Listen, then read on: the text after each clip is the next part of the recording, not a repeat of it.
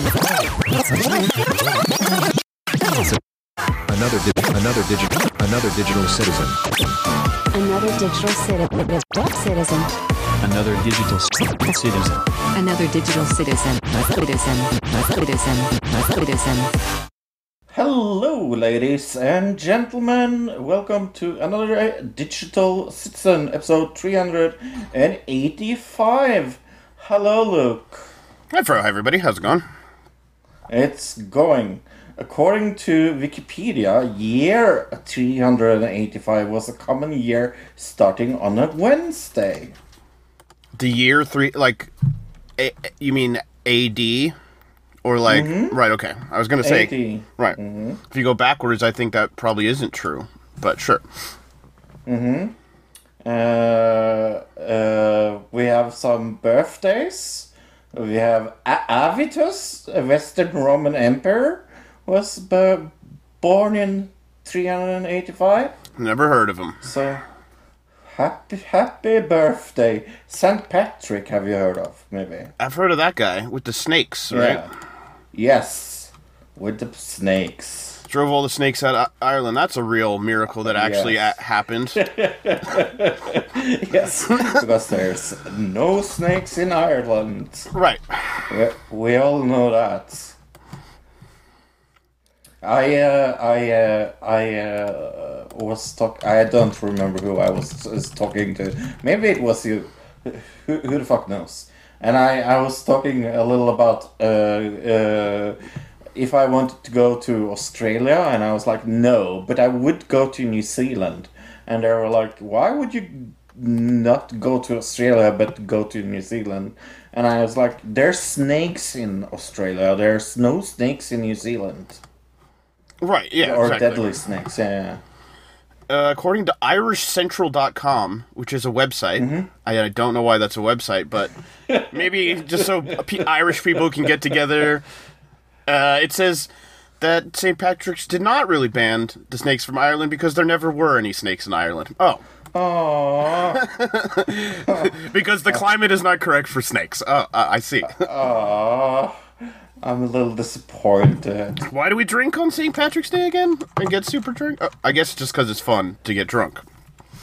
And also it's fun to have everything being green. Right, and pinching people if they don't wear green. Is that a thing you do? Pinching people? I think it's like pinching people here.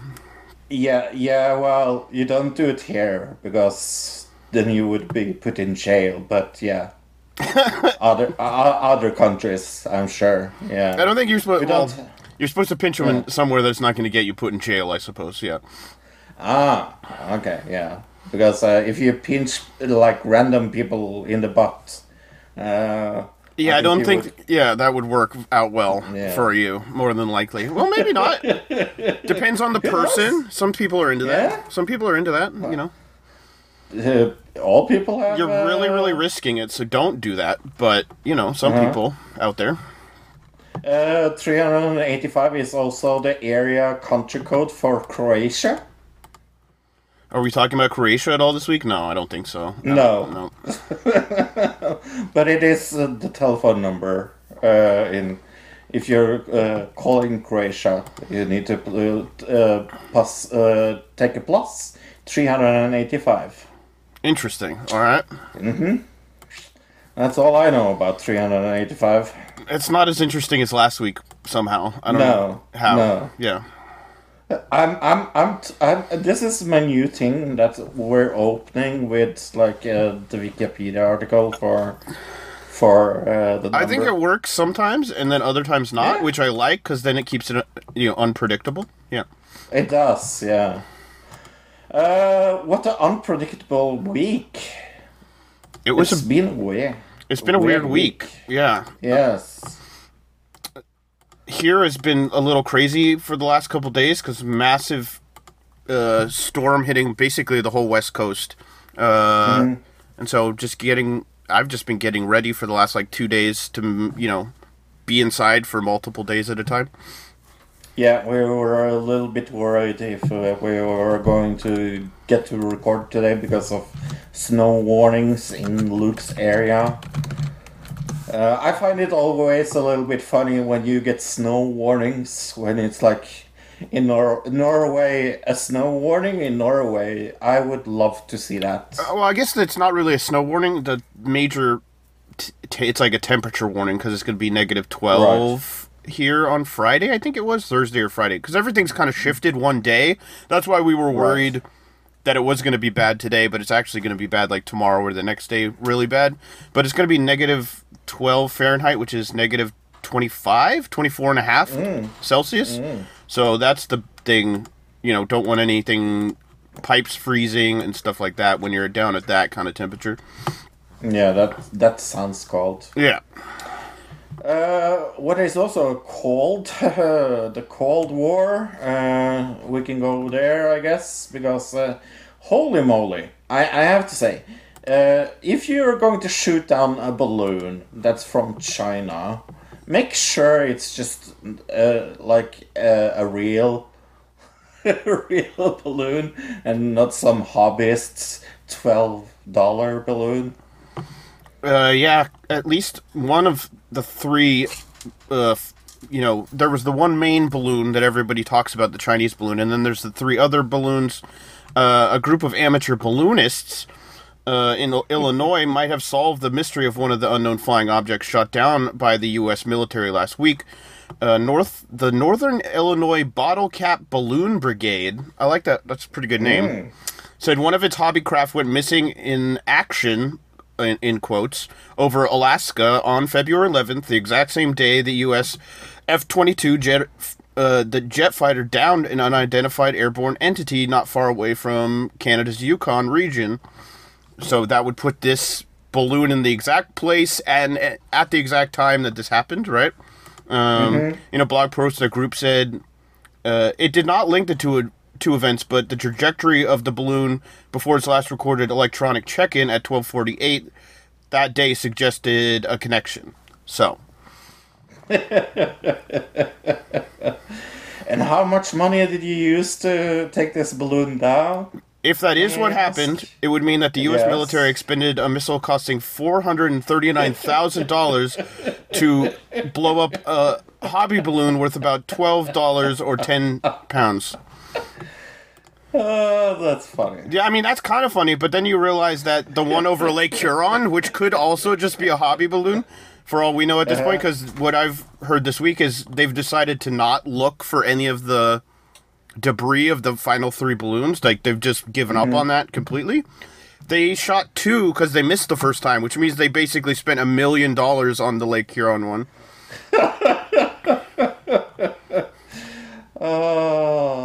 For what could have been like a $15 balloon, or at most, if it was a hobby balloon that was like somebody who was really like spending a lot on their hobby, let's say, it could go up to maybe $150, $200 if you're getting a really expensive hobby balloon.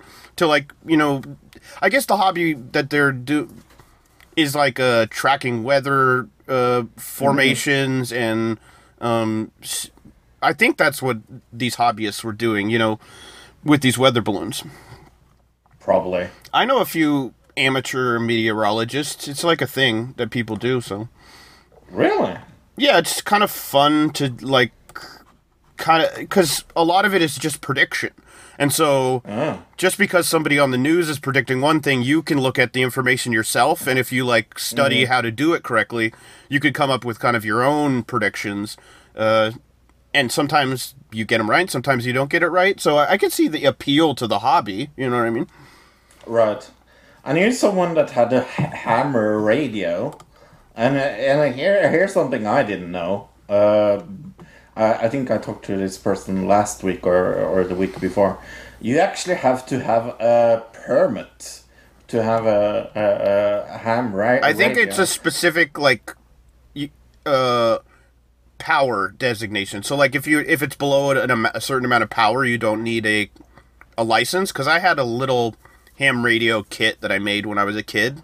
Right. But if it's powerful enough to, like, do a certain amount, then you have to have, because it could interfere with lots of things.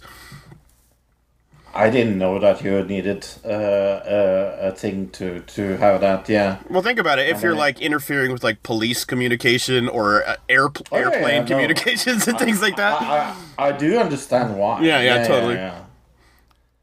But yeah.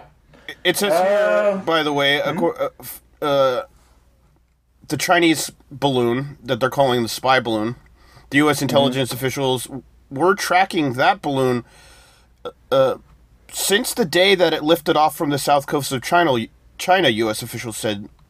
According to U.S. officials, after the takeoff, the spy balloon drifted in the direction of Hawaii and then went north to Alaska, and where it entered U.S. airspace. Given the path, it's possible the balloon was blown off course by weather, the U.S. officials said once it came over the continental U.S.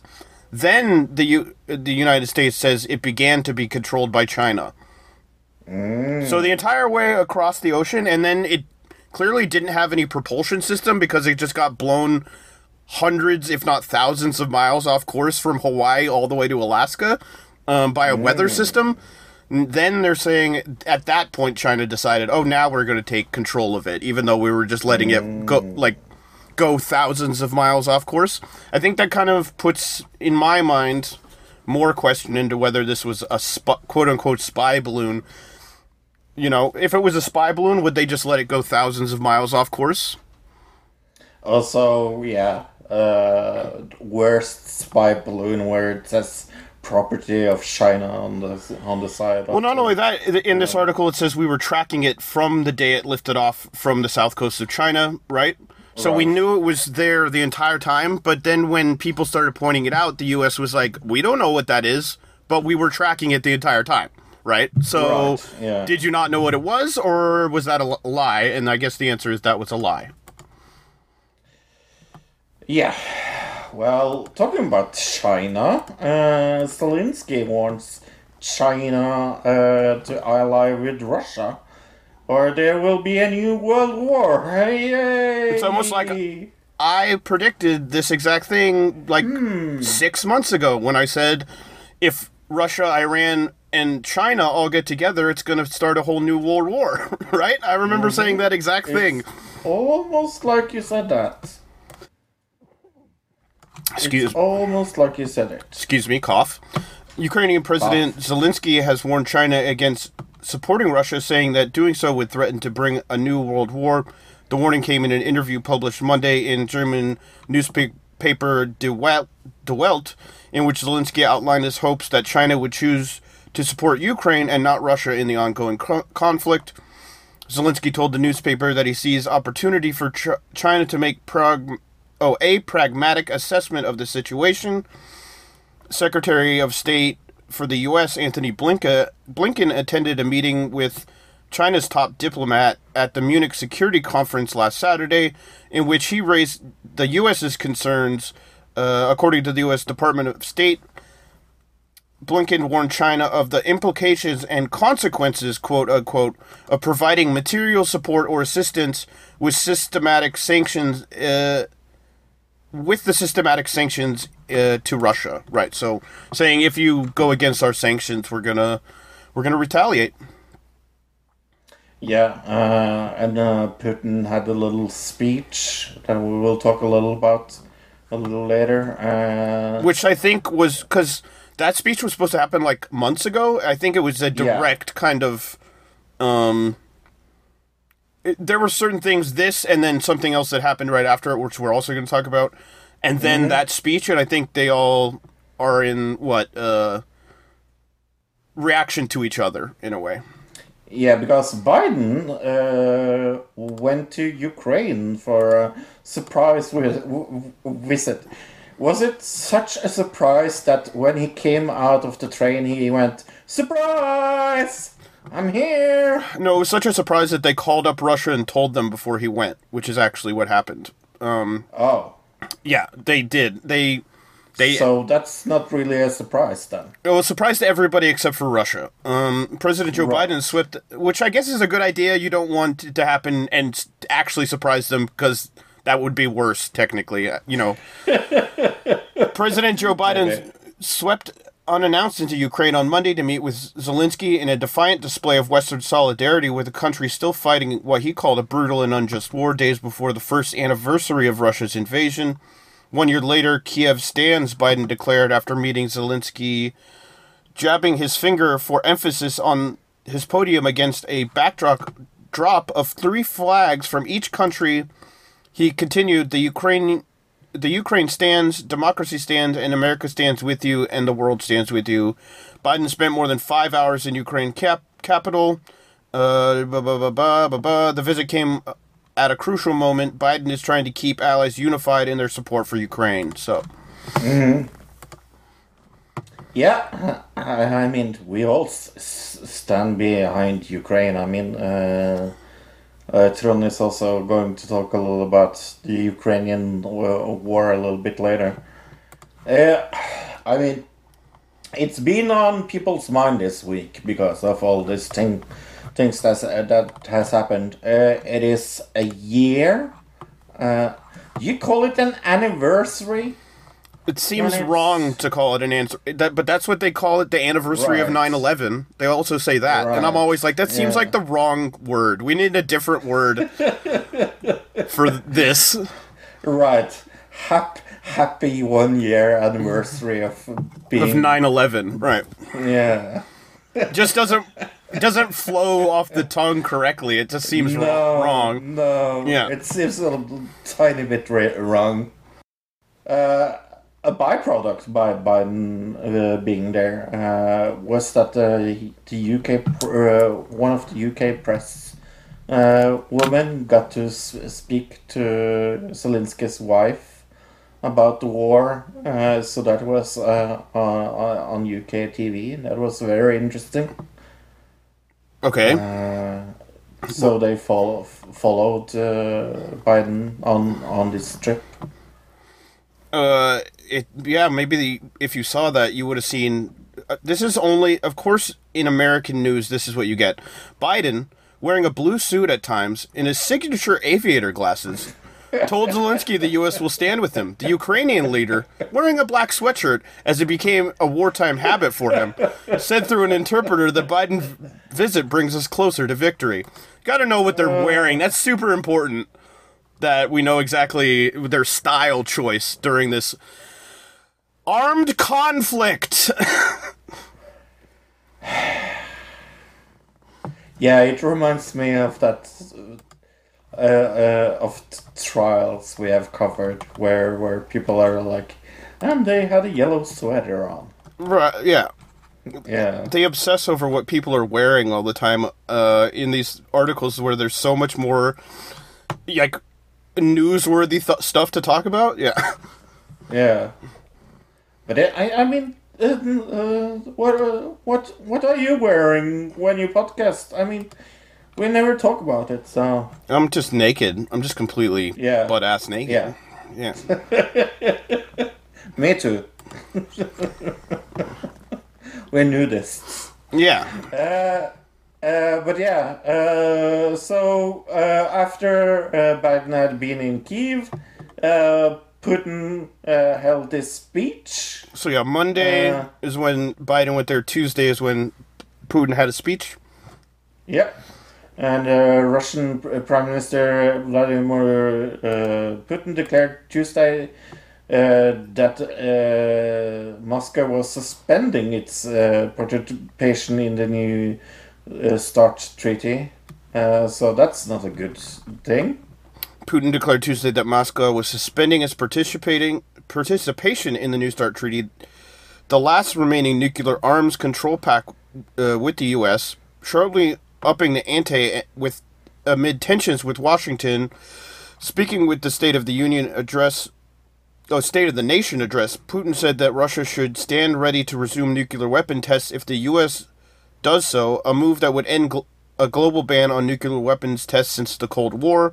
Explaining his decision to suspend the New START pact, Putin accused the U.S. and NATO allies of openly declaring the goal of Russia's defeat in Ukraine. They want to inflict strategic defeat on us and try to get our nuclear facilities at the same time, he said, declaring his decision to suspend the treaty. The New START official name is the treaty between the United States of America and Russian Federation on measures of the further reduction and limitation of strategic offensive arms. Yeah, I think New START was a good choice on that one, because that is a mouthful. Yeah, say that 10 times fast. Right? Putin argued that while the U.S. has pushed for the resumption of inspections of the Russian nuclear facilities, NATO allies had helped Ukraine mount drone attacks on Russian air bases. So, yeah, it's not Yeah, good. no, it's not good. I saw Putin's speech because it was in the middle of the day, and they were sending it on Norwegian news live. I mean, he's what's the word I'm looking for? He has he has warmth. His propaganda comes through. Like I see, he seems very cold for me. I mean, they're Russians he's talking to, remember? Oh, that's right. Yeah. That's true. Right. So, I mean, that's kind of the thing of it, is like you're looking at it from a whole different perspective, I guess. I don't know, and you're probably I would assume you watched it with a dub or something, right? Yes. So that's probably also gonna change the way you perceive it. So, it says the New START treaty was signed in 2010 by Obama and Russian President Dmitry Medvedev, just days before the treaty was due to expire in 2021. Russia and the United States agreed to extend it for 5 years, and that was only 2 years ago we agreed to do that. Well, talking about amazing ideas, one of the best ideas I have heard, maybe so far. I mean, not since Lincoln, I have heard a better idea than this. Major Taylor Greene calls for a national divorce between liberal and conservative states. It's almost like, there was this war in America. Wasn't it called the American Civil War or something? Something reminds me of that. Right, yeah. There was always a joke in Beverly Hillbillies where the grandmother hillbilly still thought it was the Civil War, and she's like, because they lived in the mountains and they never got news when they come to Beverly Hills, she still thinks the Civil War is happening because they never got the news that it ended. That was like a running joke of Beverly Hillbillies, which, to be honest, Taylor Greene kind of reminds me of one of the Beverly Hillbillies, so... But yeah, she said we need a national divorce. We need to separate by red and blue states and shrink the federal government. Everyone I talk to says this. From the sick and disgusting woke culture issues shoved down our throats to democratic treasures, American last politics. We are done, she said.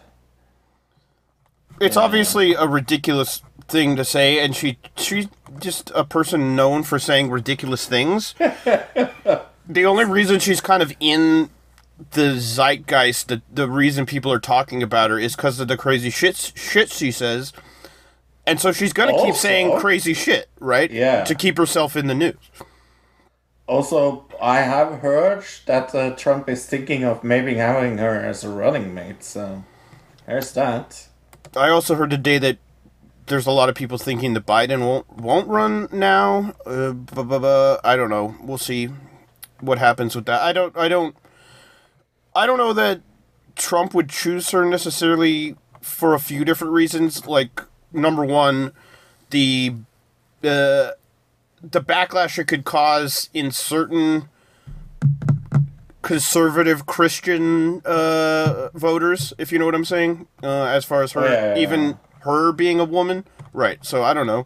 I guess I could see it happening, but she also brings a lot of heat, and I don't know if you would want to bring that heat onto your campaign, you know what I mean? What do you mean? The lady that said Jews had space lasers to start wildfires is a little bit weird. Right. What? Yeah, exactly. And yes, that's actually something she said. She's denied. She's like put out beliefs and then said, "Oh, I never said that," or was like, "I did. Oh, It was yeah. all a joke," or things like that. But at the time, you can tell she was very serious. Yeah. Jeffrey Epstein. Some Epstein news. He emailed multiple pictures of women to J.P. Morgan Chase executive, who was supposed to be regulating the Epstein bank accounts. The details came out in a government lawsuit and revealed Wednesday. It said among 1,200 emails exchanged between Epstein and his banker showed the pair had a close personal relationship. The convicted sex offender and his banker, longtime J.P. Morgan Chase executive Jess Stanley, would write each other about how they had quote-unquote fun, the lawsuit said. It also made references to Disney princess movies like Snow White and Beauty and the Beast. That's not creepy at all. No. Court documents say Stanley wrote Epstein an email in 2009 which read, "I realize the danger in sending you this email, but it was great to be able today to give you in New York a long, heartfelt hug." So obviously they were very close. Epstein responded by sending Stanley a photo of a young woman per court documents. All photos of the women were redacted from the lawsuit, obviously, because more than likely they were underage. Beauty and the Beast, the story about how a man trap a girl into the castle until she loves him. Amazing story. Despite Stanley's apparent close friendship with Epstein, J.P. Morgan Chase allowed Stanley to manage the millionaire's funds, the lawsuit alleges. In 2006, Epstein was flagged as a high-risk client due to reports he was paying underage girls for sex. Stanley was asked to discuss the allegations with Epstein, according to the lawsuit. The suit says Stanley then vouched for Epstein in 2011 in a compliance review, so he covered for him also. Of course. You know he was getting paid under the table. Oh, definitely. Definitely. Oh, definitely. JP Allegedly, definitely. Allegedly, definitely. But J.P. Morgan Chase did not immediately respond for requests for comment. So, I wonder why. we talked very end of the show last week. If anybody made it to the Jeremy round, that there was like what was it? Some crappy newspaper that had predicted that there was going to be something coming out about this from the court case, and I think this is the thing that actually, because that crappy article was like, there's going to be the black book, they're going to release all the names basically, and it's like just this one, pretty big thing came out of it, because we're talking about the guy who managed all of his bank accounts, and these were bank accounts that were being used to traffic women. So yeah, hopefully they get a hold of him as well. Put him in jail, I say. Yeah, in that thing, it doesn't really say where he is or if he's still working for J.P. Morgan Chase or what's the deal with the guy, because they take a while to even mention his name in this article. They don't say it right out. In the first bunch of paragraphs, they say Epstein and his banker. It's not till the fourth paragraph, where they actually mention the guy's name. So, well, we in Another Digital Citizen have a long and very tedious history with weird Civil War gold stories. I mean, it all started with a Nazi treasure train. If you want to go back to the beginning of the show, until not that long ago, we found out another place where they didn't want to tell anybody what they had found inside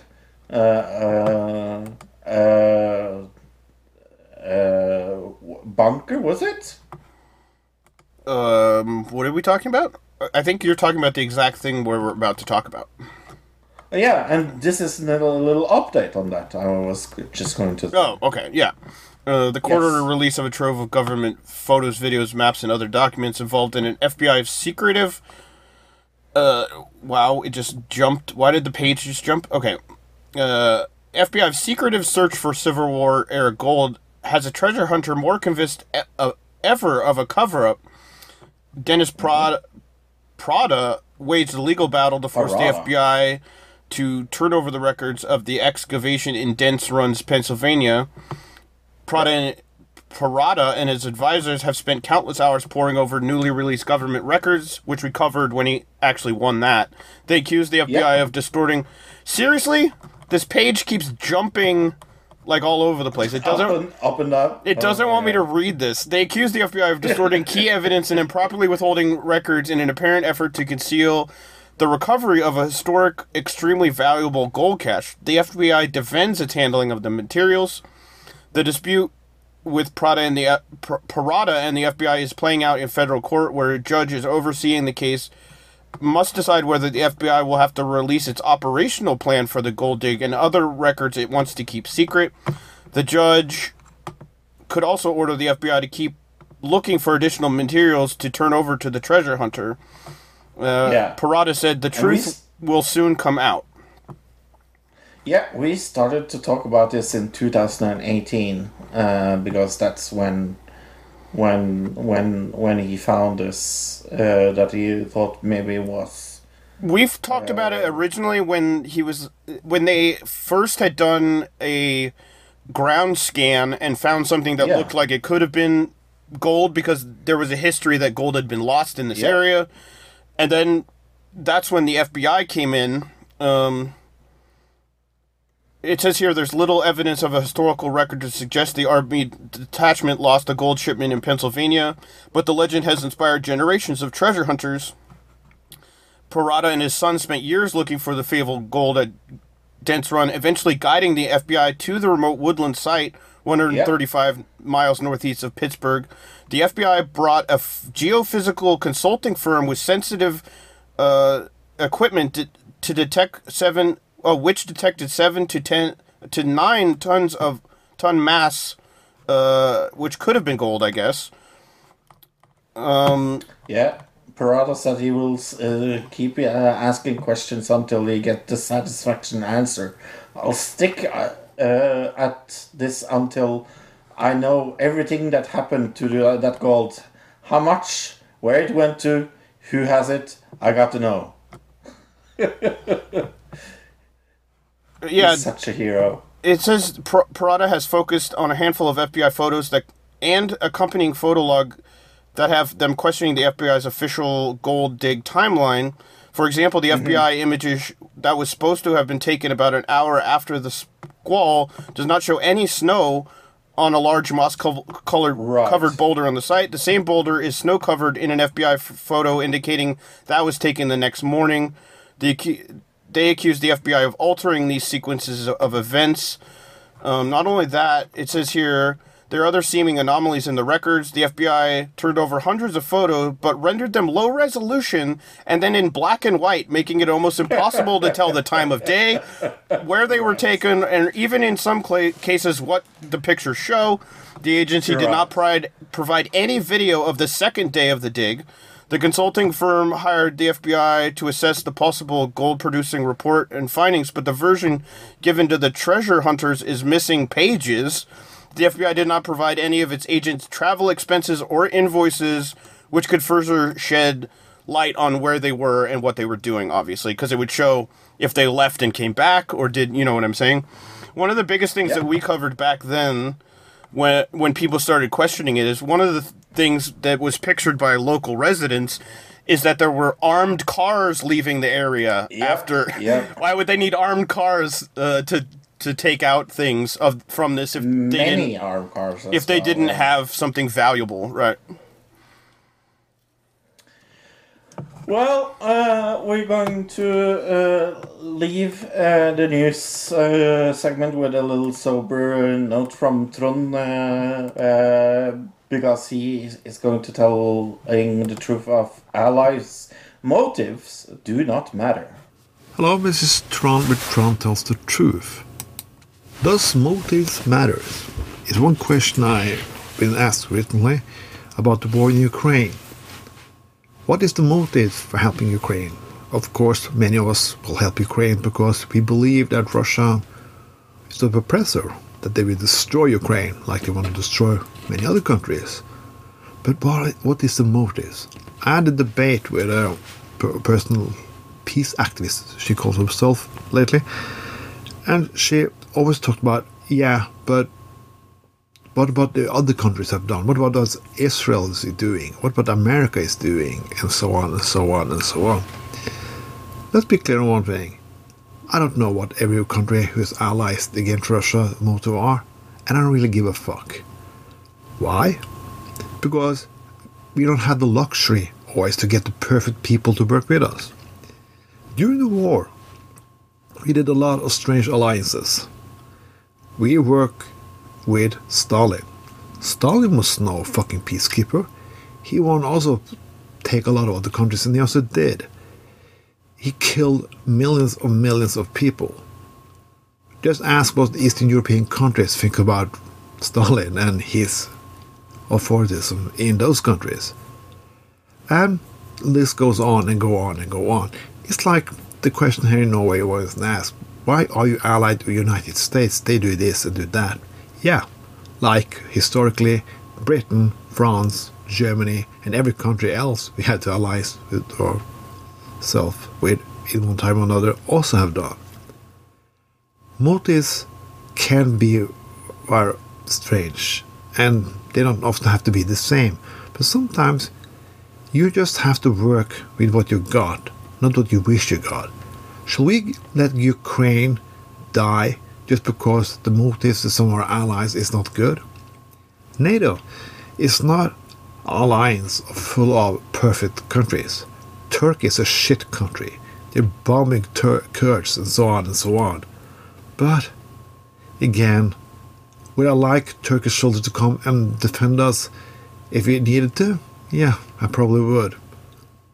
You can always talk about luxury, but a philosophy and so on.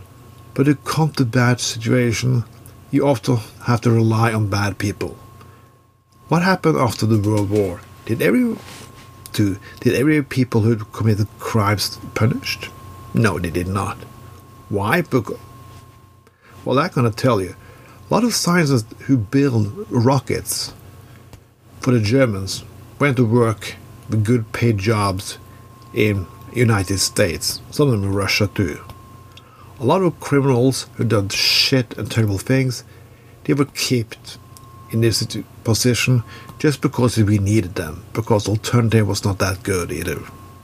Yeah, was it right or wrong? I don't know. But sometimes we do things is necessary.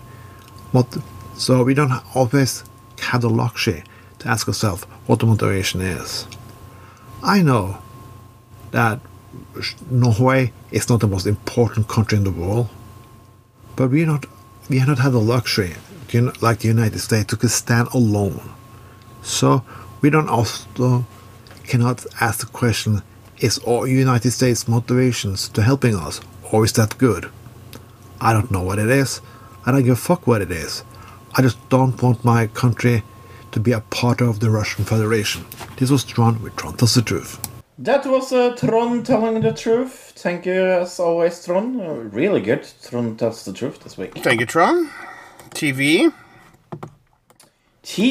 yeah, let's start. I have seen The Company You Keep. Let's start with that shite. I saw this show. It is an ABC drama that should tell you everything you need to know. I would say it's a drama, action, crime, heist type show. It's trying to be a lot of things at once, right? It's trying to be a lot of things and not succeeding in anything, if you ask me. But yeah, it follows this con man called Charlie and an undercover CIA officer called Emma, and of course they make love, and they don't know each other really well. So they specifically don't know one isn't a CIA agent and one is a criminal, right? Right. Which is, yes. at one point they kind of joke, let's say something real about each other, and he's like, I'm a criminal, and she's like, I'm a CIA agent, and they're like joking, but it's actually real. I actually kind of like that dynamic of the show, to be honest. Okay. But yeah, but Charlie has a problem with his business, and Emma is working on a criminal that kind of has Charlie's family in a, what should I say, forcing hand. Well, I guess you should say Charlie's family is his, like, crime group. His family Right. work together to, like, do heists. And they do this heist at the beginning of the episode. That group of people comes back because they find out who did the heist on them. But at the same time, Emma is tracking that group of people and trying to take them out, right? Right. Which is like a gang of fentanyl dealers. That's what I was to understand. Right. And so it kind of all is like a triangle of not a love triangle, but almost one part of it is love triangle, and then one part of it is hate triangle side, and then the other part is her and Emma don't really know which side of the coin they're on. But over the course of the episodes, I assume they're going to find out more and more about each other. So it's a love story, it's a crime drama, it's a procedural drama, it's a heist type show. I thought the main actor was good. I thought the main actress was good. A lot of the side characters, obviously, the acting's not amazing. It's a very ABC standard production value network TV show, right? It's very, very, very, very procedural. I like a lot of the actors, though. The dad in this, Oh, yeah. I like. William? Yeah. Yeah, so there's so many good people in it, and I do like the storyline elements, to be honest. It's something that I could keep watching, I think. I think it was going to get bad really fast, but I think I could keep watching it. Well, I'm going to give it a 4. What did I give it? I gave it a 6.5. Okay. I thought it was decent. Maybe I went in with low expectations or whatever, because by the name of it, The Company You Keep, and it being on ABC, I thought it was going to be a family drama. The Company You Keep, your family. And I went into it and got this exciting crime thing with a guy from... Was he in Heroes? Or what was this guy in? I want to say he was one of the guys from Heroes. Maybe. Yeah. Your turn. Community Squad on Netflix. Mm-hmm. Do you see this? I did. It's a Argentinian show, believe it or not. It's about a group of... it's a city where the police get in trouble for... what's the word for it? Targeting specific groups of people. So they have this civilian squad, a community squad, hence the name, of people who they find the most diverse people they can in the community, and they have them do, like, unarmed patrol. Is that the best way to put it? Yes. And then they run into, like, a drug dealing gang on accident, and of course they don't have any weapons or anything, but they have to win out with their brains and wit. I guess that would be the best kind of thing. Yeah. It's all right. It's kind of funny. It's very, it's a comedy. I thought the main actor was kind of funny. It's okay. It's got some pretty obvious jokes, like he's hitting on the girl, a guy stands up, and then you realize, oh, she's in a wheelchair, and he's like, it's like those kind of weird, obvious, kind of old school jokes, maybe is a good word for it. It was fine, though. What'd you think? Yeah, no, I thought it was totally okay. I laughed. Sometimes it's not the best comedy show I've seen this week. No, but it's okay. I gave it a 5 actually. That's what I gave it. It's so right in the middle show. Like, it's totally worth watching. But if you Yeah. don't watch it, you're not really missing anything Missing either. out. Right. Yeah. Exactly. Talking about good comedy shows I've seen this week. Romantic Getaway. Jesus Christ, I have to recommend this to you if you've not seen it. Mm-hmm. It is with Romesh I have such a problem with his last name. Okay. Romesh Regatatan. You would know him if you saw him. Sure. And Catherine Ryan. They play Alison and Deacon that are desperate to have a baby, and they need money to found their treatment. So they decide to borrow 50,000 pounds. But when he does it, when they steal this money, Romesh Regatatan, he puts an extra zero to the transfer, so it's not 50,000, it's 500,000. Okay. Yes. And then trying to get away with this money with having people chasing them. Right. It's very, very funny. Very, very British. Johnny Vegas is also in it. The ending is very, very funny. I saw the whole show and I laughed all through it. It's 6 episodes. Really, really British. Really, really funny. I recommend it. I would probably actually give it an 8. Oh, okay. Sounds Yeah. interesting enough, I guess. Is it BBC or... I think so, yeah. Yeah, okay. Another BBC show, Red Rose, this came out on BBC 3. I think we said August, right? Is when we found out it actually came out in the UK. Yes. Here, it came out on Netflix in America and probably also Norway just recently.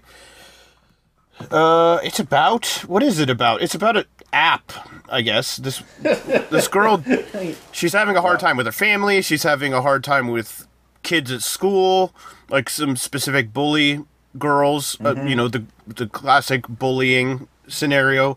But she's got a group of friends that they've all got her back. Yeah. They're kind of a ragtag group of people, right? As far as like they're all kind of stoners and they go partying all the time. She downloads this app to try to... It's kind of... I think she thinks it's like a soothsaying app or like a, fortune-telling app or something. Right. It because it's in the beginning it's like put down the 3 wishes you have Right. on a mirror and take a picture of it and things like that, and it has supernatural elements of it, I would say. Yeah, so I guess over the course of the few episodes, it really doesn't take long to get into it. Stuff starts to go No. wrong because she's making decisions Very on this wrong. app.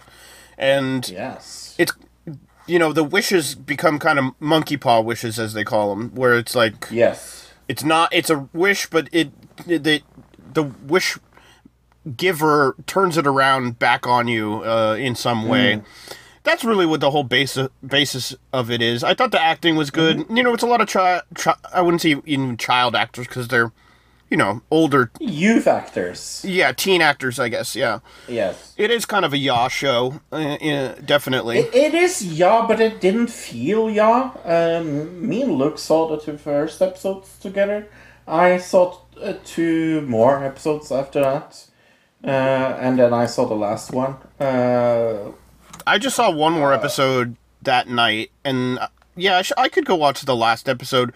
It's one of those shows where Yeah. you kind of know where it's going, in the sense that Yes. it's a horror show that's based around a phone app, which you've seen a lot of Yes. movies like that, but how many TV shows have we seen about Not that? really many. Yeah. So, but you do have, if you've seen any of the other movies that are based around this kind of concept, you know where it's going. So, I don't know, I gave it a, let's see, I didn't give it a score. I guess I'll give it a 6. I would give it a 6 as well. It's perfectly fine. I can see why and- Netflix bought it, because it's definitely worth watching. Yeah. Yeah. It's definitely worth watching.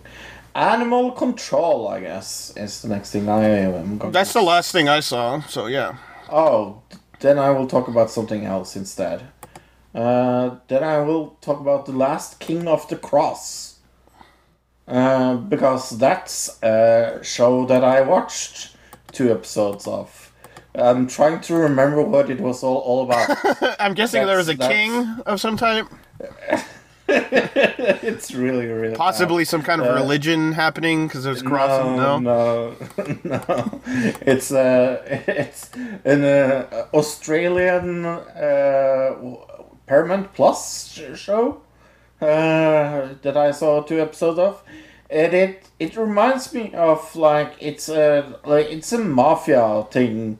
It reminded me of what did I tell you? It reminded me of Godfather of Harlem. Oh, it's Yes.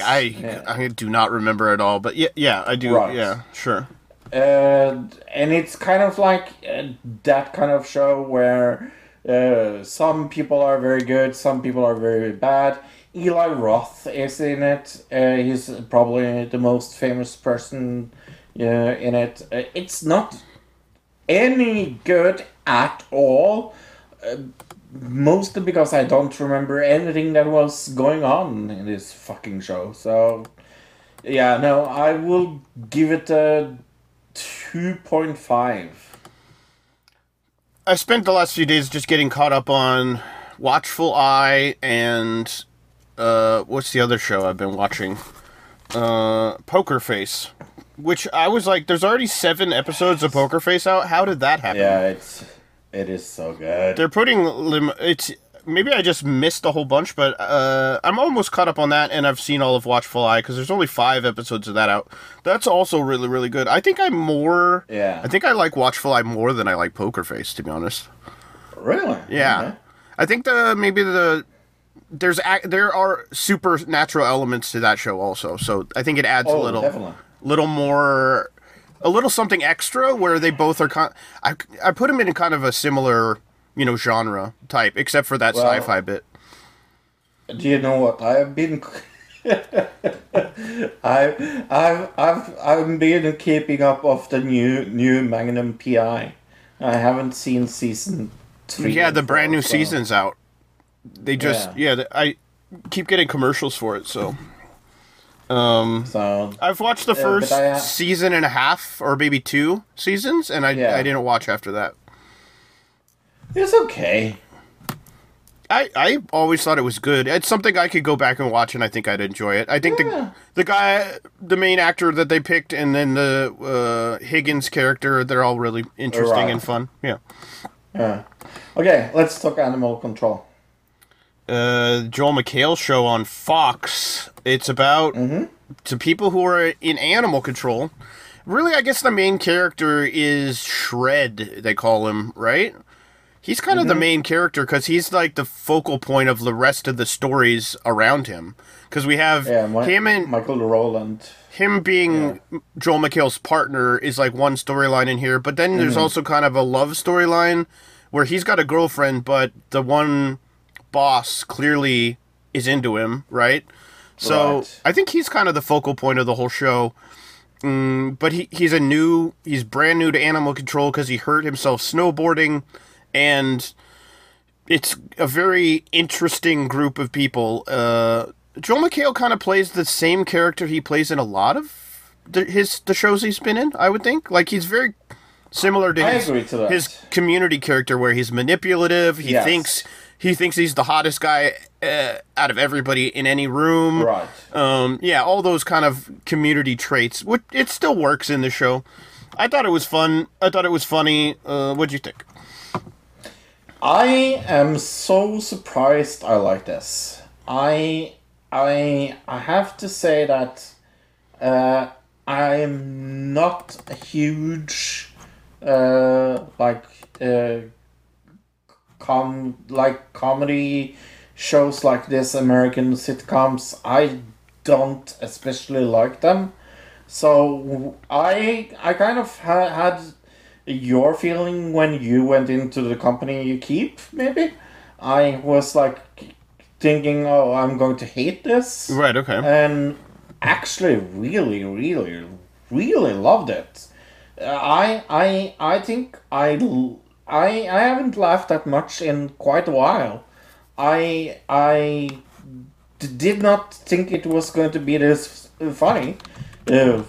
First and foremost, because it's like you said, it's a comedy on Fox. Like, when is the last time I liked a comedy on Fox? Well, one that wasn't animated, I guess, because there are good animated. Right. Yeah. Yes. So I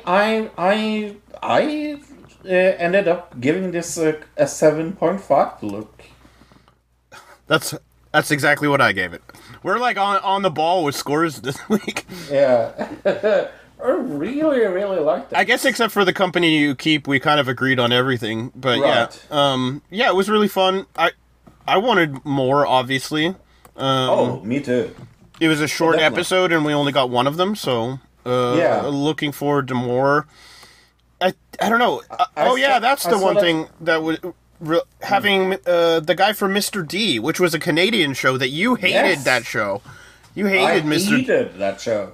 And I really like, but it's good to see Gary D back in another sitcom. And I like he's the bad guy, which he always is really good at playing, like the jerk asshole. Yes. So that adds to is, this whole yeah. thing for me. Definitely. And it's really, really funny. Really, really. Yeah, if you haven't seen it, go out and see it. That's what we. Yeah, if you liked Community or you liked Parks and Rec, that kind of Yes. show, it's similar to Yeah. those kind of television shows. It yeah. is. Yeah. Yeah. Anyway, but we have also saw the last episode of That 90s Show. Or the mid episode, right? Yeah, episode Yes. 5. Step by step, Ozzy's efforts to set up Kitty's new computer puts Leah in an awkward position. An ad for a free jacuzzi lands Nate and Jay in hot water. Yeah, let's talk about the jacuzzi storyline first, because we think Nope. I don't see, we were like, there was no end. Like, we got to the end and we're like, there's no ending to the jacuzzi storyline. They just are left in that jacuzzi at the end. They never get out. They never buy the jacuzzi. They never don't buy the, you know what I'm saying? It was weird. It's so weird, and that storyline had absolutely no ending, and it was kind of weird. I think it But I was really- supposed to be in the same vein as like why we have MILF Island, Right. or MILF Manor. I mean, no, MILF Island was the 30 Rock knockoff. Yes. No, yeah, it's like this was the MILF scene for the show. It was very weird. But I think the computer scene was immensely cute. Very, very, very funny about the sex education thing. Was very, very funny. Yeah, and this is the storyline. We kind of had 3 storylines. We had the hot tub one, which really didn't go anywhere. We have the computer storyline, which is the parent storyline, and then the main character, Leia's storyline, was that she was helping. What's the young Asian kid, whatever his name is. Right. She's helping him come out to her grandmother because he's got this whole plan to eventually come out as gay to his parents, but he hasn't done that yet. And so she tries to get help from the grandmother, but it comes off as though she's going to have sex for the first time. Yeah. So that whole storyline is kind of intertwined with the computer storyline because he's helping the grandmother with the computer. And then, of course, we got the dial-up sound. That was funny, but I wanted them to have the AOL disc that they had to put in. Right. And, like, it would have been funny at the end of the episode. They're like, "What? We can't get on anymore. We have to buy minutes," or whatever it was you had to do with AOL. Right. Yeah. But yeah, no, very, very, very funny. Like this episode. I give it a 6.5. I'll give it a 7. I thought it hit a few nostalgia bits for me. They had the Green Day T-shirt. That was pretty good. Oh, yeah.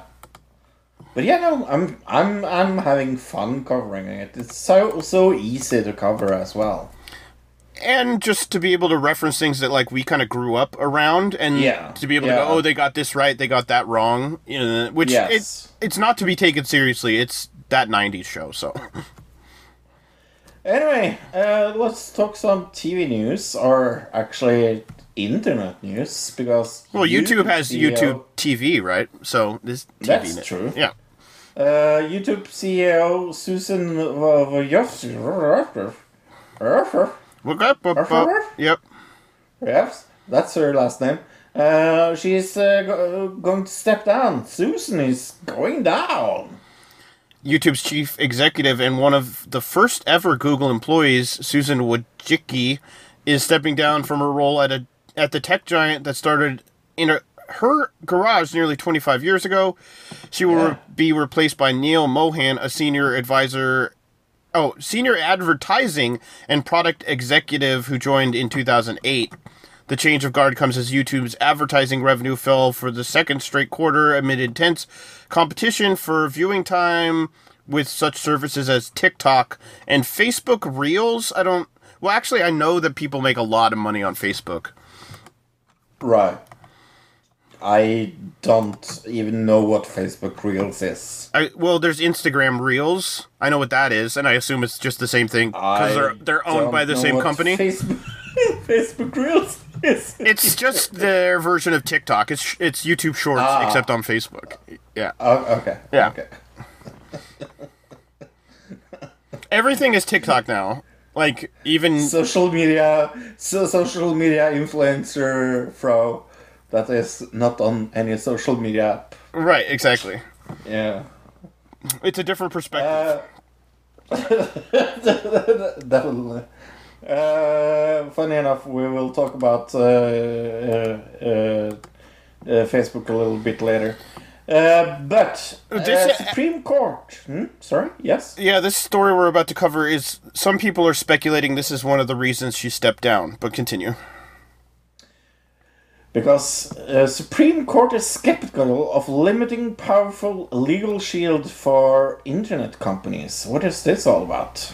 At the center of the case known as Gonzalez versus Google is Section 230 of the Communications Decency Act of 1996, which protects internet companies from liability over content posted by third parties and allows platforms to remove objectionable content. The legal battle marks the first time the court is considering the scope of the law, and the question before the justices is whether Section 230 immunizes platforms like YouTube, Facebook, and Twitter when they make targeted recommendations for information to users. So the question, the thing that 230 protects against specifically is that if somebody puts something on a platform like YouTube or Facebook, if you write a post on Facebook that breaks the law, Facebook is not liable for that because they didn't post it. But now what they're saying is if the algorithm that these companies create is promoting that, then it is considered them publishing it. Does that make sense? Because the algorithm is promoting it, and that's their algorithm. But nobody technically at the company did it, but the company itself did it because of the algorithm. So it's kind of confusing. I'm not a huge fan of the idea of being able to sue a company, an internet company, for what somebody else puts on their service. No. It seems like that's ripe for abuse, right? Yep, absolutely. But at the same time, some of these companies have gotten so powerful. I mean, what's highlighted in this is that a woman in one of the cases, because there's two main cases involved here, became radicalized by ISIS by YouTube and then was killed. So that, that's something, kind of deeper to talk about as far as like people getting radicalized on the internet. But 230 ends up being involved in this whole thing, which could change like literally the landscape of the entire internet. So Hey, look, do you want a fresh take on a zombie series? A fresh take on a zombie series. Okay, yeah. Yeah. I am reading a series called Dead Meat. And it's like it follows the outbreak of a zombie apocalypse one day at a time. Okay. And it's really, really good. It is very great character development, very good mystery, very good storyline. There's like no rape scenes, no sex slave, very minor cursing, and it's kind of very surprisingly little like weaponry to be a zombie series. And that book is 38 hours and 9 minutes. And it's called Dead Meat, the complete zombie apocalypse series. And you can get it for free if you go to audibletrial.com/ADC. That's audibletrial.com/ADC. You can get one free credit. You can use it on this book called Dead Meat by Nick Clausen. And you can, if you want to cancel Audible, something you probably will not do, you get to keep this 38-hour book that I very, very much recommend. Eurovision. Let's do Romania. If we're going to do this in order, so let's do Romania first. Mm-hmm. DGT. Is off and on part of the title? DGT off and on. With Theodore Andrei for Romania. Yeah. What did you think about this song? It was a little poppy. The choreography was very cheesy. He had like a "Make Love Not War" thing under his shirt. I don't know if you noticed that. Yeah. So he was definitely making an anti-war statement, which was interesting. The dancers, it also kind of didn't make sense with the dancers. That was the thing that kind of was like so weird about it. I was like, why are these two very undressed women on stage? Well, they were the backup dancers. I got that, but they just didn't go with the theme of the rest of the song, right? Yeah. It didn't fit in. But I will say this, it's not a bad song at all. It's not terrible. It's the it's the stage performance that's weird. The stage performance is terrible, but the song itself is good. I think they probably will go through. Here's my question. Like, they have a little platform. He does like they walk up and they go down. There's like a 3-step platform, right? Like, when they go to the actual Eurovision, do they have to use their own props, or does Eurovision like make bigger, better stuff for them? Yes, Eurovision. Well, they kind of have to make it themselves, but But usually they'll improve it from the right. So I think it could be improved. The stage performance could improve from this, if that makes sense. Because let's say that staircase and stuff was like more grandiose and like had a little. I think that added to why it was so weird looking. It's just like they're doing this thing on 3 little step stool things, like they're doing some kind of aerobics workout or something.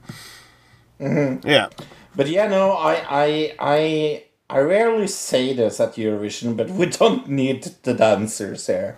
We really don't need the dancers. They just didn't fit.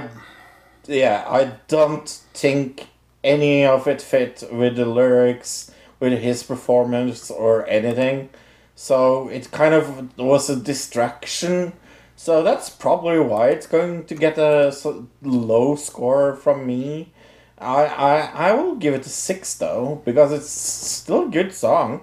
I especially liked the English lyrics when he sings in Romanian. I have no clue what he's talking about, but other than that, it blends pretty well to the point where I'm hearing the Romanian, then all of a sudden it's English, and then when it goes back to Right. Romanian, my brain is trying to hear English words again, and Right. and then have to like switch back when he goes back, which is either good or bad, but it still flows, like the song flows really well lyrically. So I gave it a 4.5 though. I have a feeling the backup dancers are just like their girlfriends or something. Maybe. Yeah. Well, let's talk about really breaking my heart from the Danish country of Denmark. Or as I like to call it, the TikTok entry so far in this.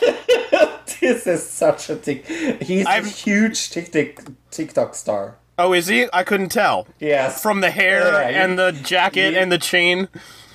You could not tell he's a huge TikTok star, look. It's, the whole thing exudes TikTok behavior. But not like the interesting side of TikTok, like the really crappy Charlie Yes. D'Amelio side of TikTok, yeah.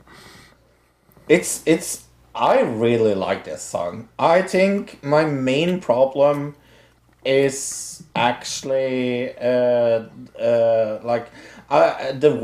verses are amazing, but the middle with his like voice being so distorted is what's destroying this song. Other than that, his voice is amazing. Other than that, the whole time they're using auto-tune on this kid. They were like, we're going to produce a song. How much do we need to auto-tune him? And they're like, do we have 2 auto-tunes? Can we put double? Can we? How many programs of auto-tune can we put on this child? I mean, there's like a point where it gets like robot-y, and that's like on purpose to make it sound cool and like interesting, Right. but that's But it's also not. being used to like cover up when they're using auto-tune Yeah. the rest of the time. Will it be that way? Are they allowed to do that in the actual contest? I don't know. So this has been a topic of interest in Eurovision rounds because they are not really allowed to put special effects on his voice, but if it is, they are allowed to have Backup track. recorded backtrack. So as long as that distortion is on the backtrack, they are allowed to do it. But I will say this: if Denmark qualifies for the final, I will be so fucking shocked. Really? Because it's yeah. You said he's a TikTok star. In Denmark. Yeah, but he's like, look at no, but he looks like a TikTok star. Like, if people see the song, and they like TikTok, and they're like they like TikTok e-boys, they're gonna see this and go, I'm gonna vote for that kid. But who's TikTok has a big TikTok interest and also Eurovision interests? I bet you there's a lot of crossover between Eurovision and, like, specifically dance TikTok. I bet you anything there is a huge crossover. Especially with 14 to 19-year-old girls who like this kind of stuff. I bet you anything this kid gets to top 3 in the actual Eurovision, Fro. That's what I was going to say. Wow, okay. I mean, Well, TikTok is crazy right now, so... you were wrong about Germany last year. That's all I'm going to say. All right. But I give this a 3. I also gave it a 3, so... But then we will talk about the winners of Eurovision. Croatia. This one I have a hard time guessing whether it will or will not make it in. I really don't know either. Because I would have said last year that the one song about healthcare would have never made it to Eurovision, and it like did really Right. well. So Yes. But will 4 cross-dressing Adolf Hitlers make it into Eurovision? yeah, it's called, what is this called? I guess Let 3 with Mama Chi. right. So it's a all in whatever Romanian, what Croatian. Yes. Croatian. but we looked up the translations, and it's definitely an anti-war song. There's a whole part in it where they bring out these giant missiles, and they must say something about, you know, I don't know what they say on the side, but I would like to know if we could find that out in some way. But the lyrics are definitely, they're talking about psychopaths and him going to war, even though he just bought a tractor and he wanted to stay home, and now there's an Armageddon. It says Armageddon Nona. Nona is like grandmother, right? Mm-hmm. And then all of a sudden they yell tractor in the middle of it. But it's really talking about how some people just want to stay home and then they get sent off to war, and how but also it's bad for families, I guess. Right, but musically, can we talk about it just purely musically? It is nonsense? I don't know. It's nonsense. It is, right? Yeah, but it's also in an artsy way. It's kind of 80s. Got 80s vibes of like that experimental pre-techno era, like kind of Boy George era, like like that German influence of like Kraftwerks and stuff, where they didn't really know what they were doing with these electronic instruments yet, and so they just kind of like Kraftwerks is just this crazy amalgamation of sound, almost in a jazz kind of what is it called, interpretive jazz type thing. My dad said this is Frank Zappa, if Frank Zappa was alive today. It does feel Frank Zappa-esque. You're totally right. Even with the costumes and everything. I have to say this. This is my favorite of this year so far. I really, really dig this. It is so outside the box of everything. It's either, like you said, it's either going to bomb. See what it is? Right, yeah. Because it's about war. Yes. Or it's going to be really, really, really, really successful. If it does make it, I think it'll do well in the public vote, but do badly. Yes. In the, what do you call it? With the countries. The jury. The jury vote. In the juries. Yeah. Yeah. But we have to remember the semifinals is without juries this year. Oh, right. Okay. I forgot about that. Yeah. Well, then it could do really well, right? Because I think it's going to get votes from people who are like, "Oh, that's hilarious." I find it hilarious. It is. It is hilarious, and it's like you said. It's avant-garde. It's experimental. Yes. It's different. It stands out. Which, when you have a giant field of songs, standing out is sometimes the most important thing.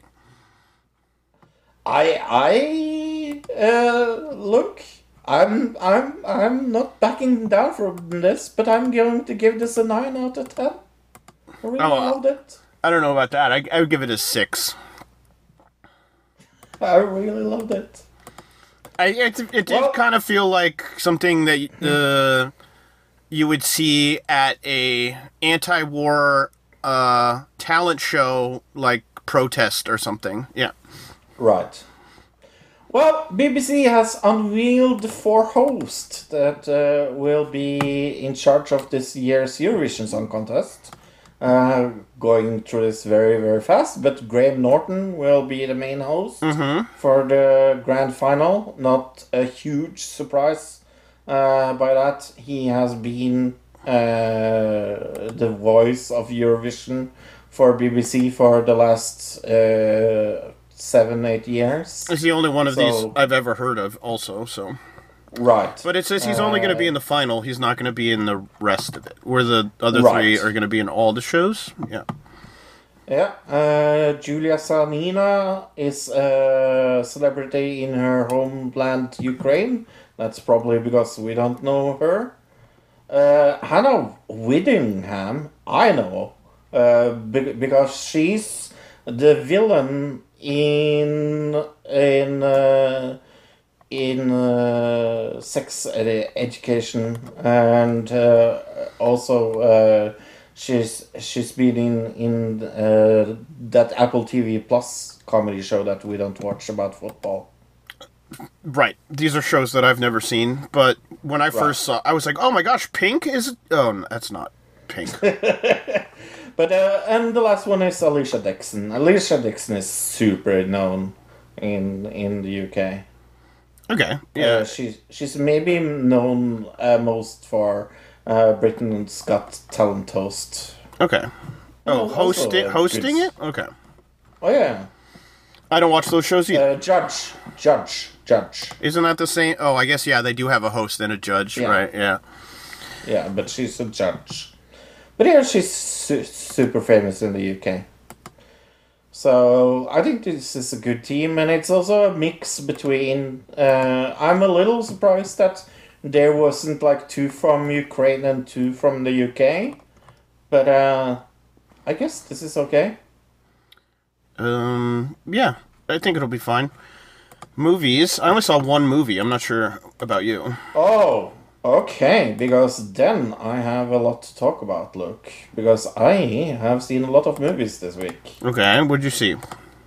I saw, let's start with Sharper, with Julianne Moore, for example.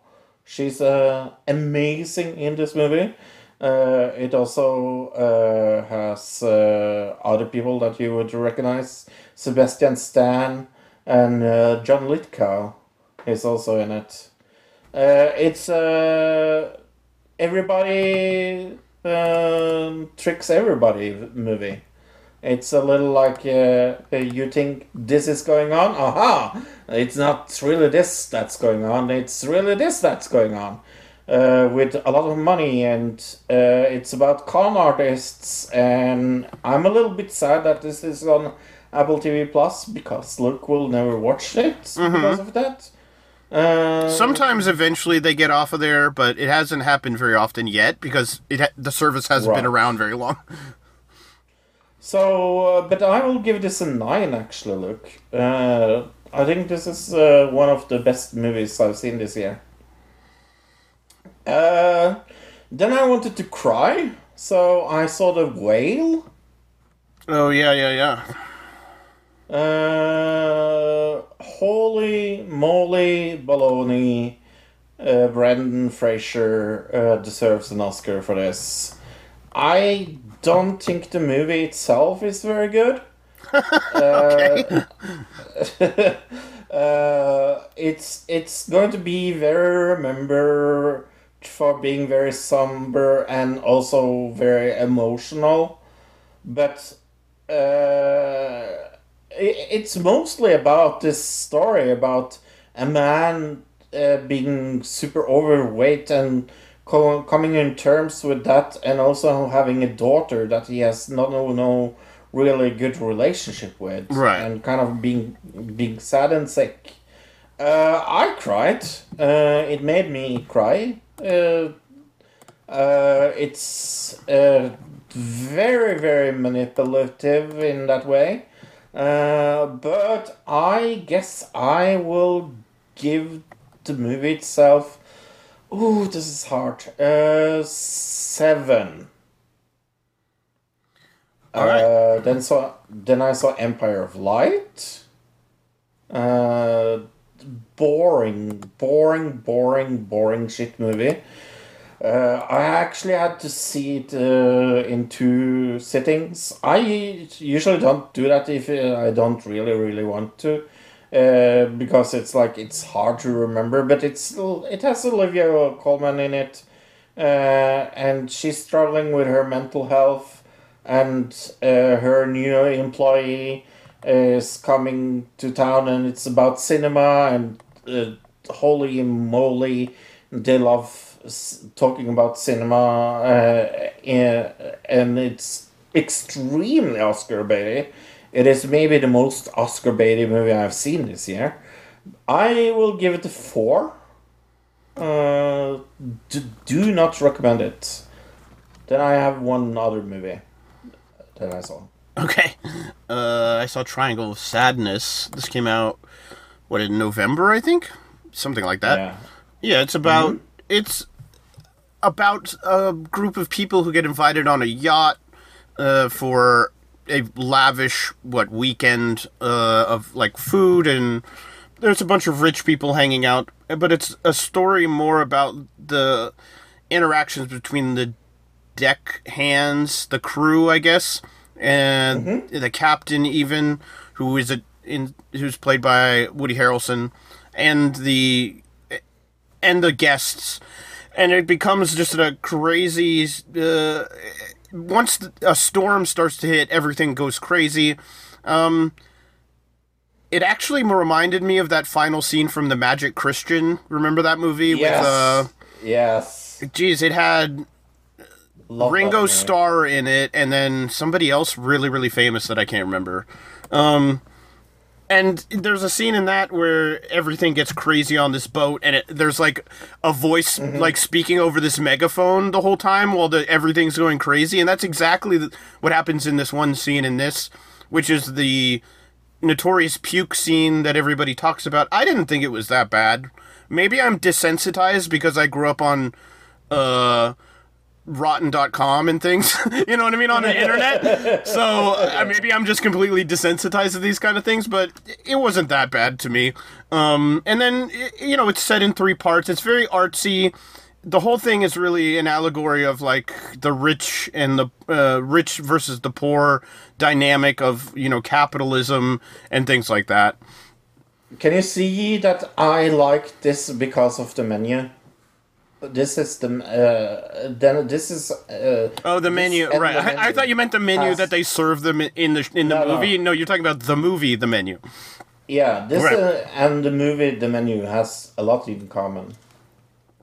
I mean, allegorically, they do, yeah. Yes. And even like this is similar in the way that like a bunch of rich people get invited to this, place to have dinner and like debauchery to a degree.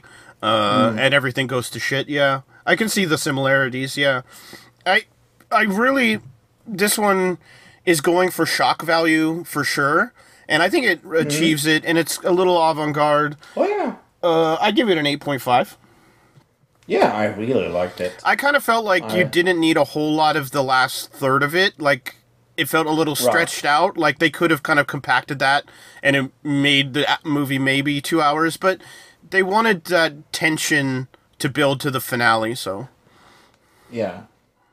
Well, the last movie I saw was a small independent movie that you never heard of. Knock at the Cabin. Have you heard about this? Oh, yeah. Oh yeah. It's an M. Night Shyamalan movie. This is the best M. Night Shyamalan movie since Unbreakable, maybe. That's good, because he was on a downward spiral there for a minute. He really was. But this is maybe his... I think this is his 3rd best movie.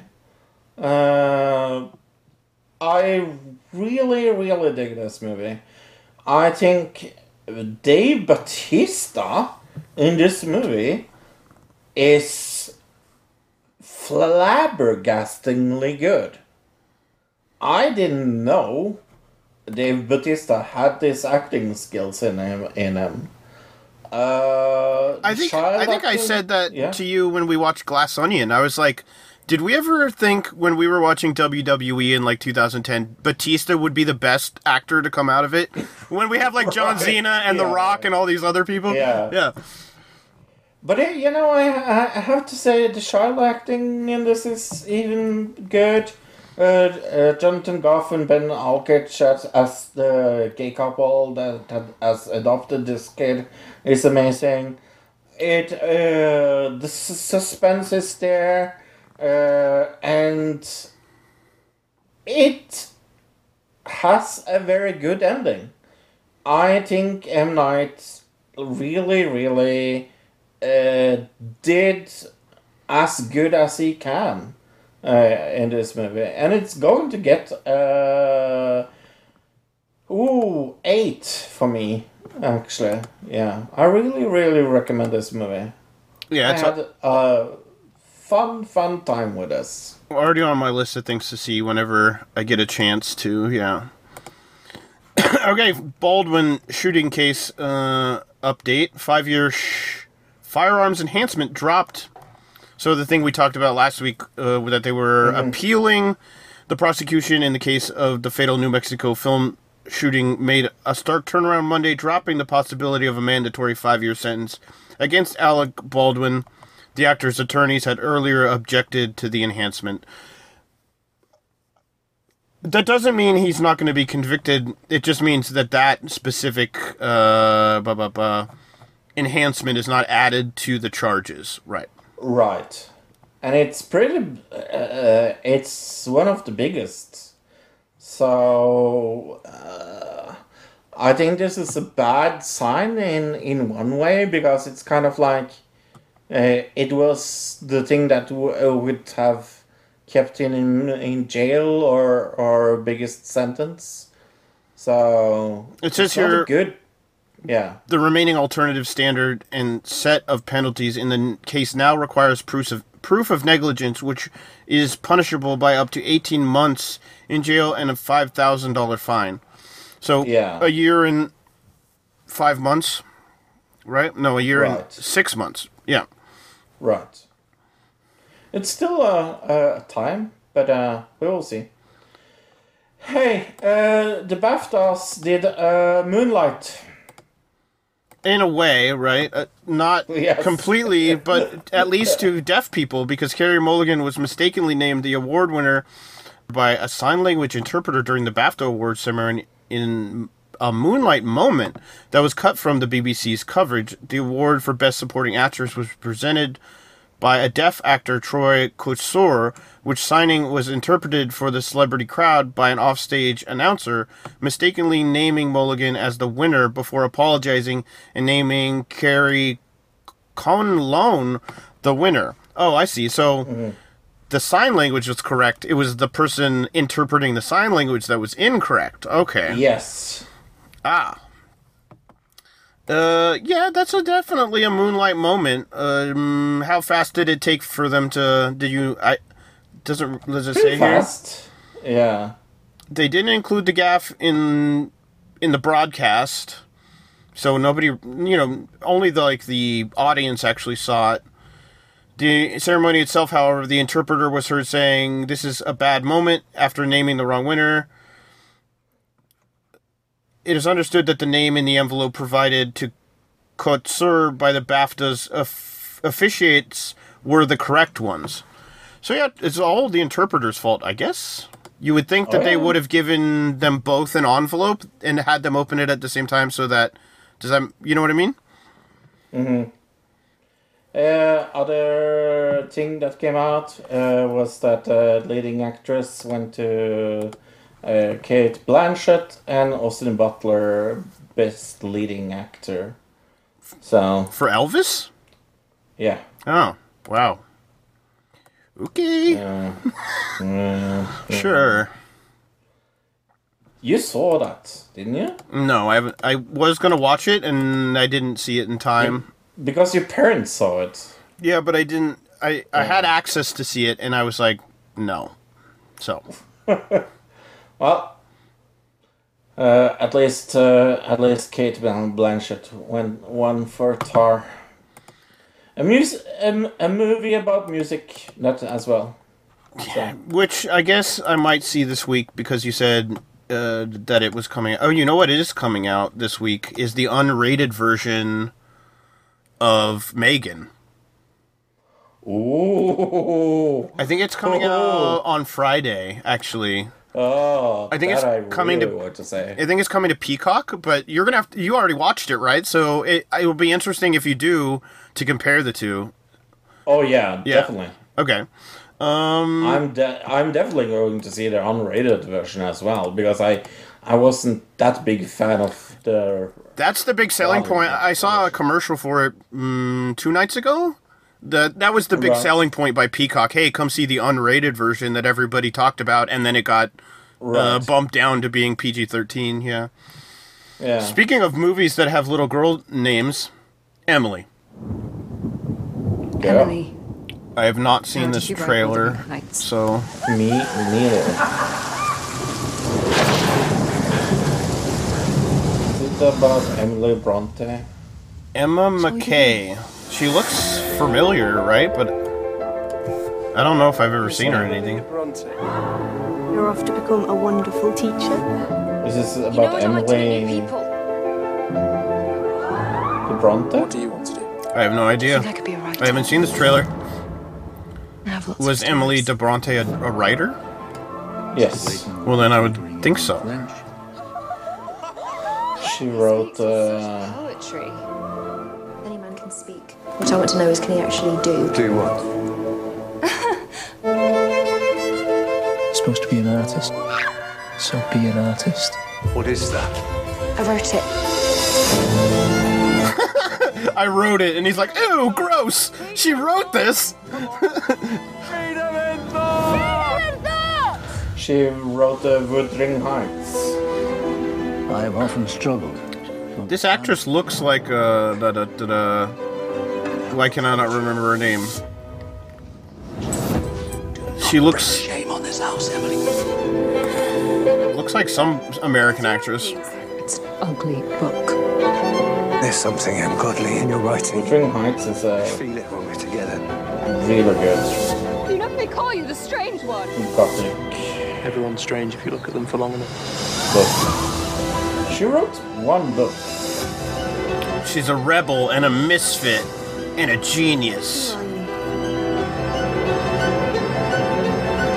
She looks like Harley Quinn. What's the actress Harley Quinn? Oh yeah, You wait and see. she kind of does. Like her eyes and nose are similar. Yeah.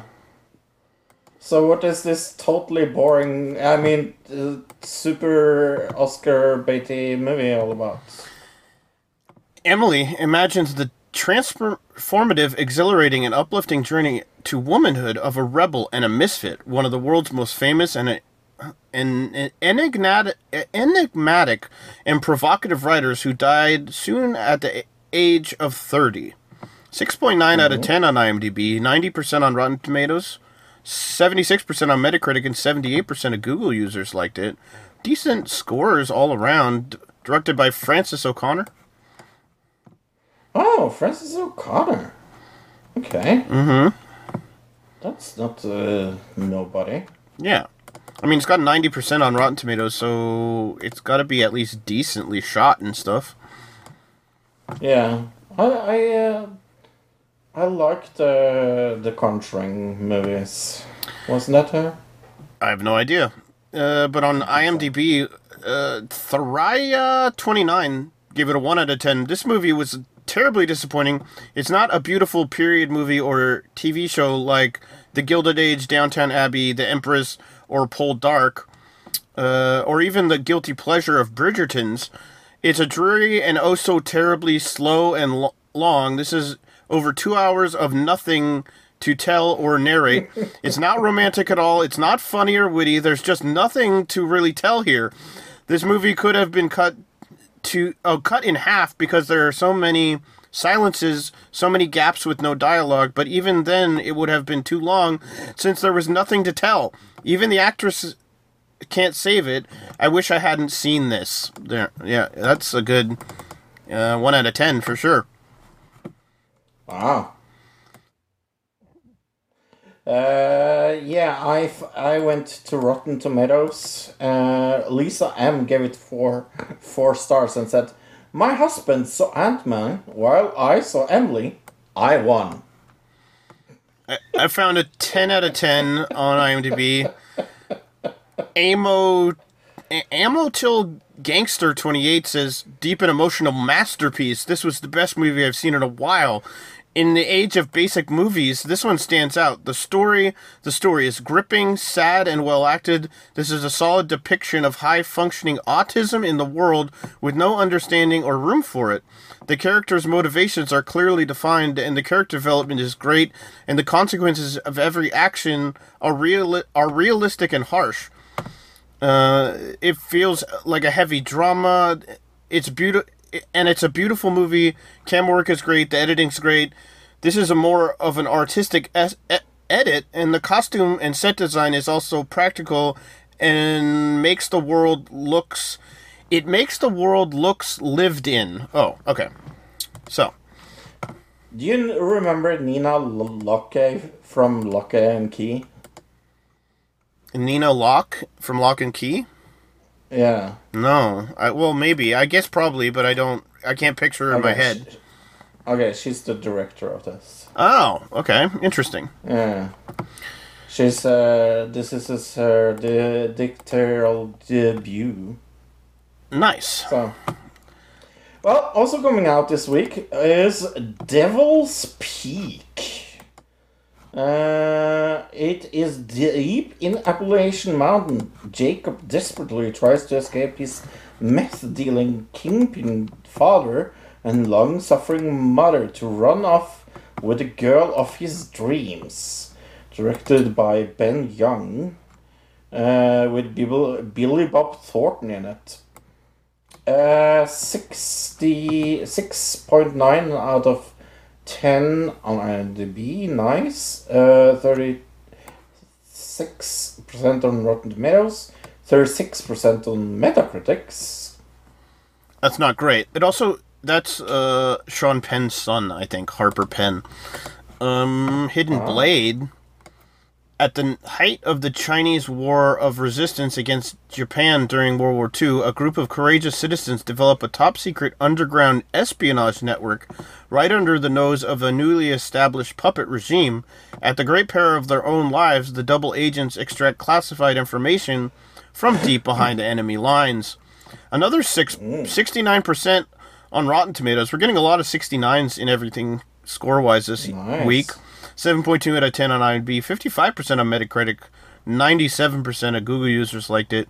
This is definitely a Chinese film. It's in Mandarin, so.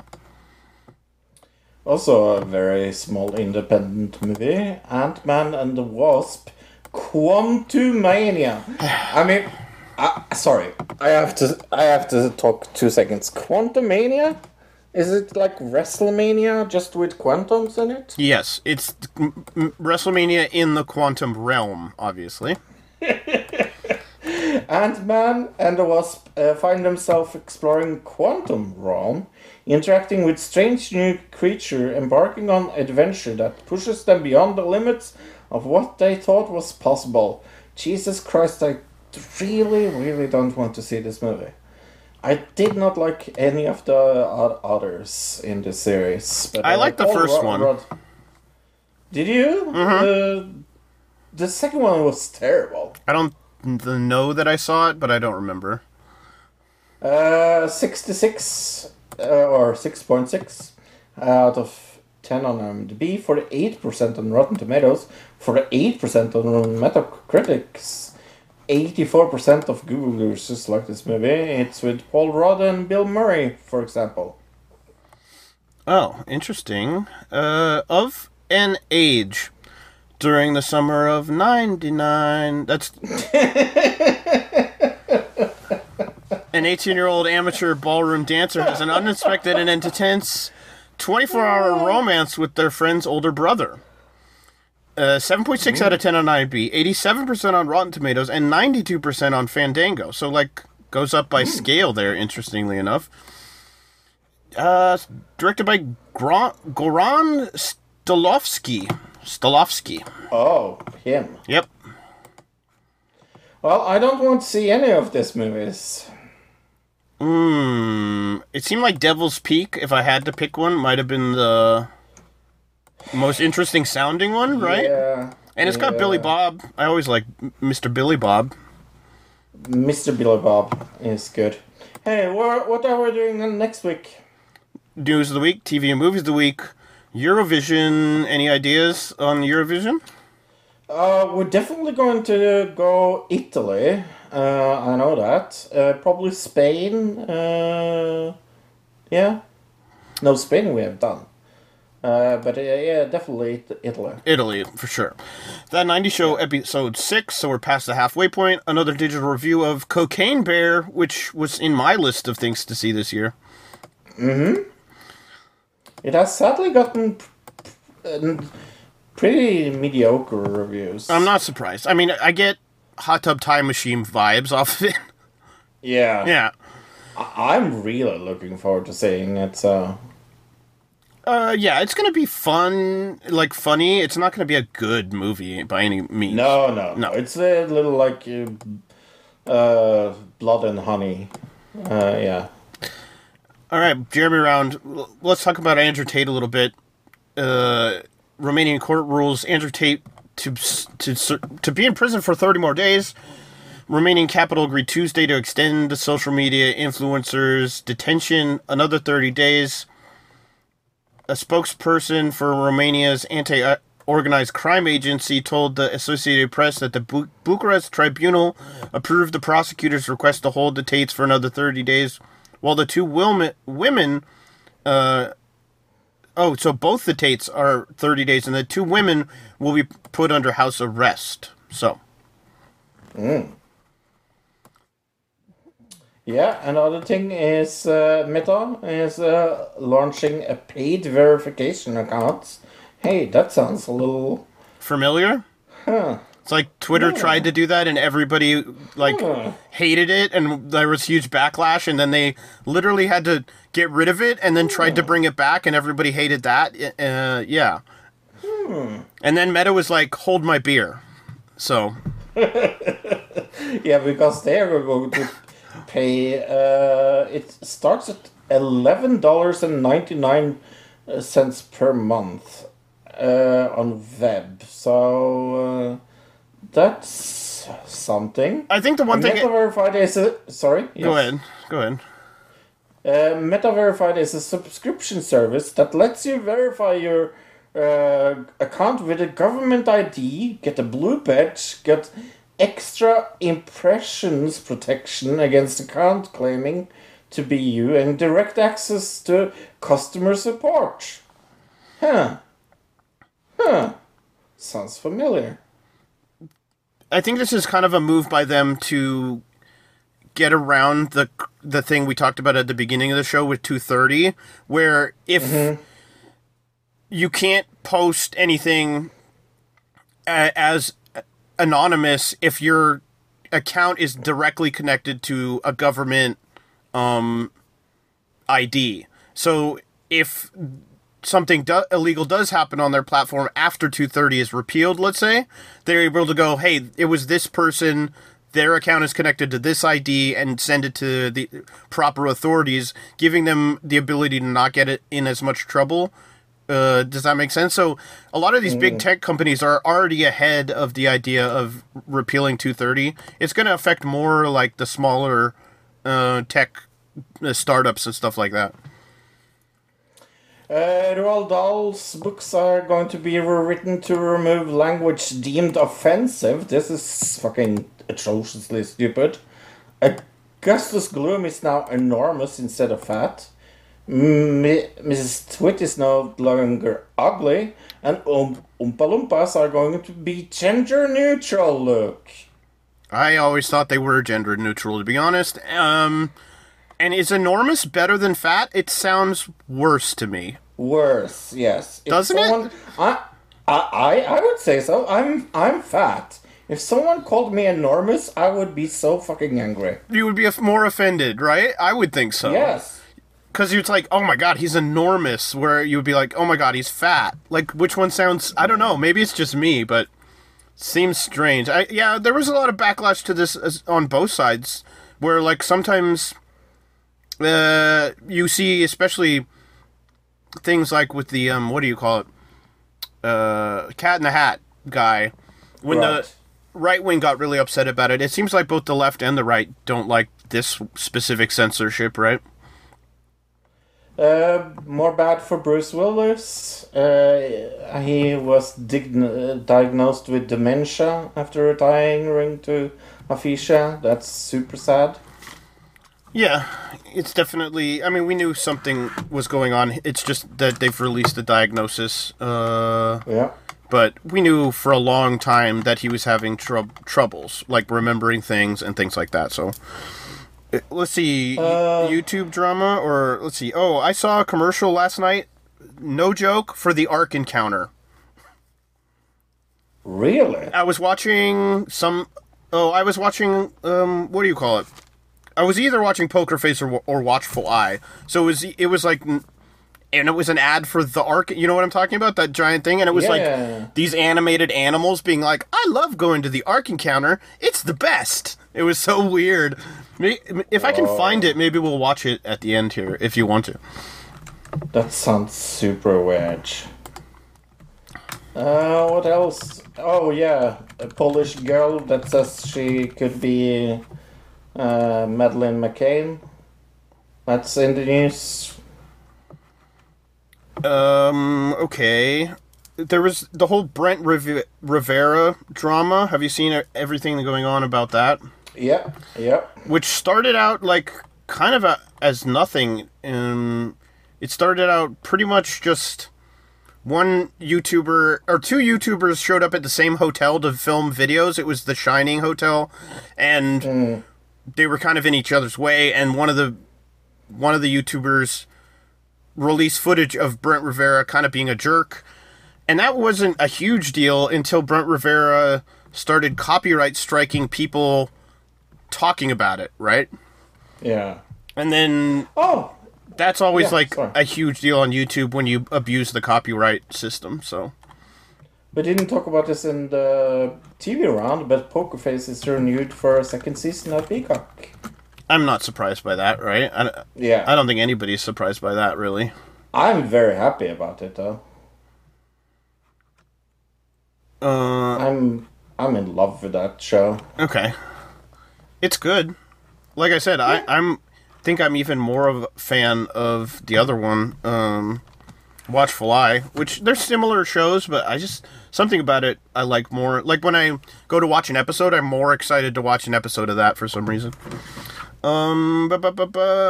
Vegan Teacher Part 2 happened. That was interesting. Oh, that was good. That was so good. What else happened this week on YouTube? So interesting. The Aiden Ross not only decided he was going to stream the Super Bowl, but he also streamed porn to a bunch of little kids. Yeah. So that was smart. Extremely smart. How is this guy still how does anybody still allow him on the internet? It's really weird. I don't know. Okay, you found the commercial for the Ark account. This isn't the exact one I saw last night, so because it's from 2021. So I don't know if we want to watch that one. Let me see if there's. I don't think the new one's out, or at least not on YouTube. So Oh, that's too bad. Yeah, no. Let's see what else happened. Did you see the Nixium interview on H3? I did, yeah. That was pretty entertaining. I mean, I even felt kind of bad for the guy. We've done things like this, though, where we bring people on the podcast, like that one lady who believed in, like, the going into the fourth dimension or whatever, and we kind of, like... She was great. We've done a few of those where we kind of put the person on the spot, and they don't really... It's always weird to hear, like, when they realize, okay, you're actually not, like... on my side, right? And you could see the point in this where he's like, "Oh, I see. That's a joke. Okay, you're kind of making fun of me, aren't you?" So at that point, I kind of felt bad for the guy. But I mean, it's probably an important like step if he's gonna move out of like being in a cult. So I agree. I think that's everything we have. I think so.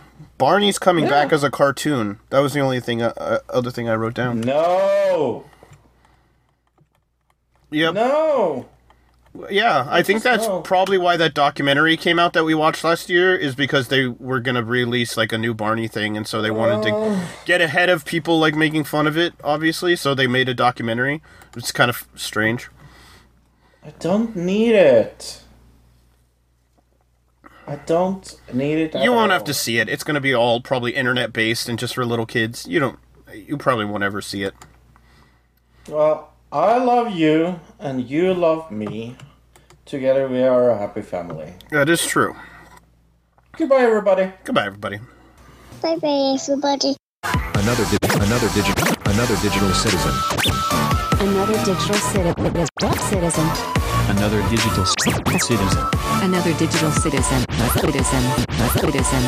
Citizen.